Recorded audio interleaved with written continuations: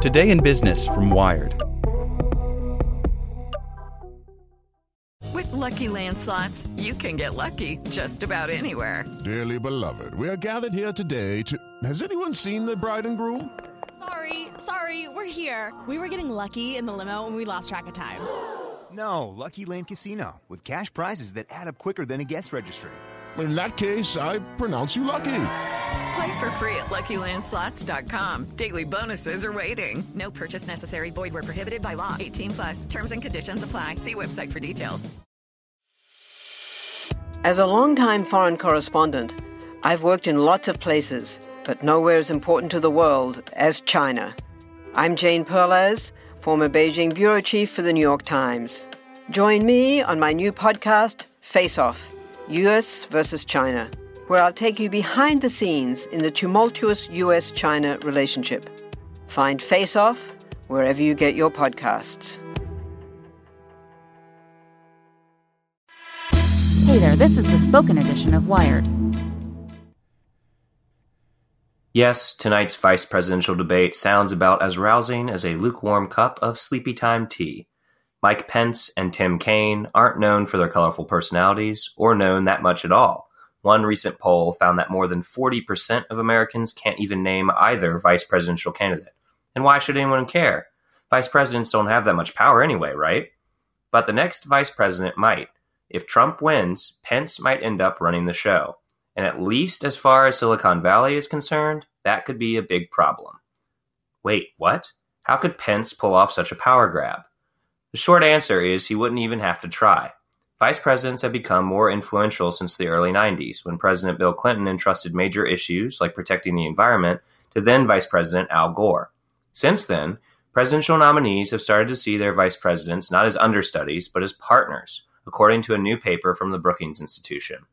Modern vice presidents usually have something they run on their own for the president, says Elaine Kmark, who wrote the paper and worked for Gore.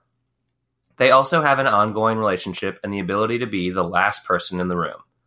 As vice president, Kaine would likely follow in this tradition by assuming responsibility for domestic policy projects, especially given his experience in state and local government, Kmark says. Kaine is a U.S. Senator from Virginia, where he previously served as governor and mayor of Richmond.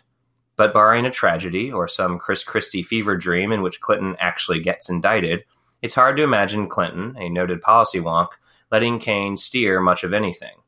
The same can't be said for Pence, and that's not just baseless speculation.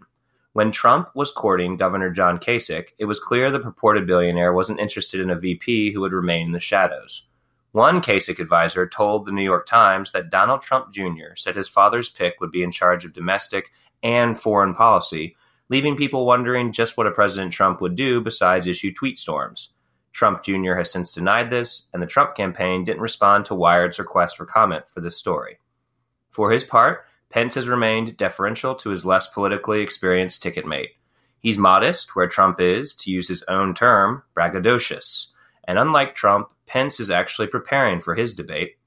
"I'm kind of the B-list Republican celebrity," Pence told supporters in Ohio last Wednesday. "I'm not the main event."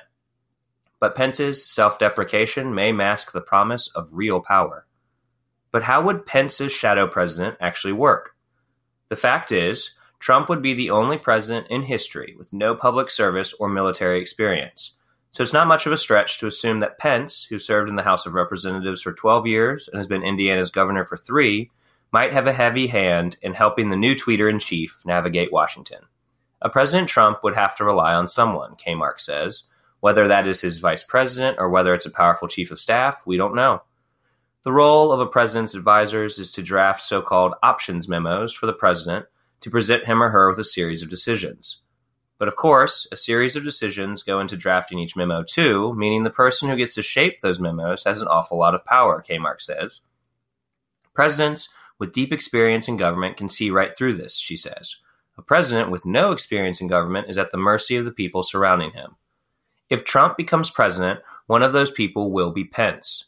So while tonight's debate won't likely sway the election one way or another, it could help elucidate the potential policies of a Trump-Pence administration. So, what do we know about Pence?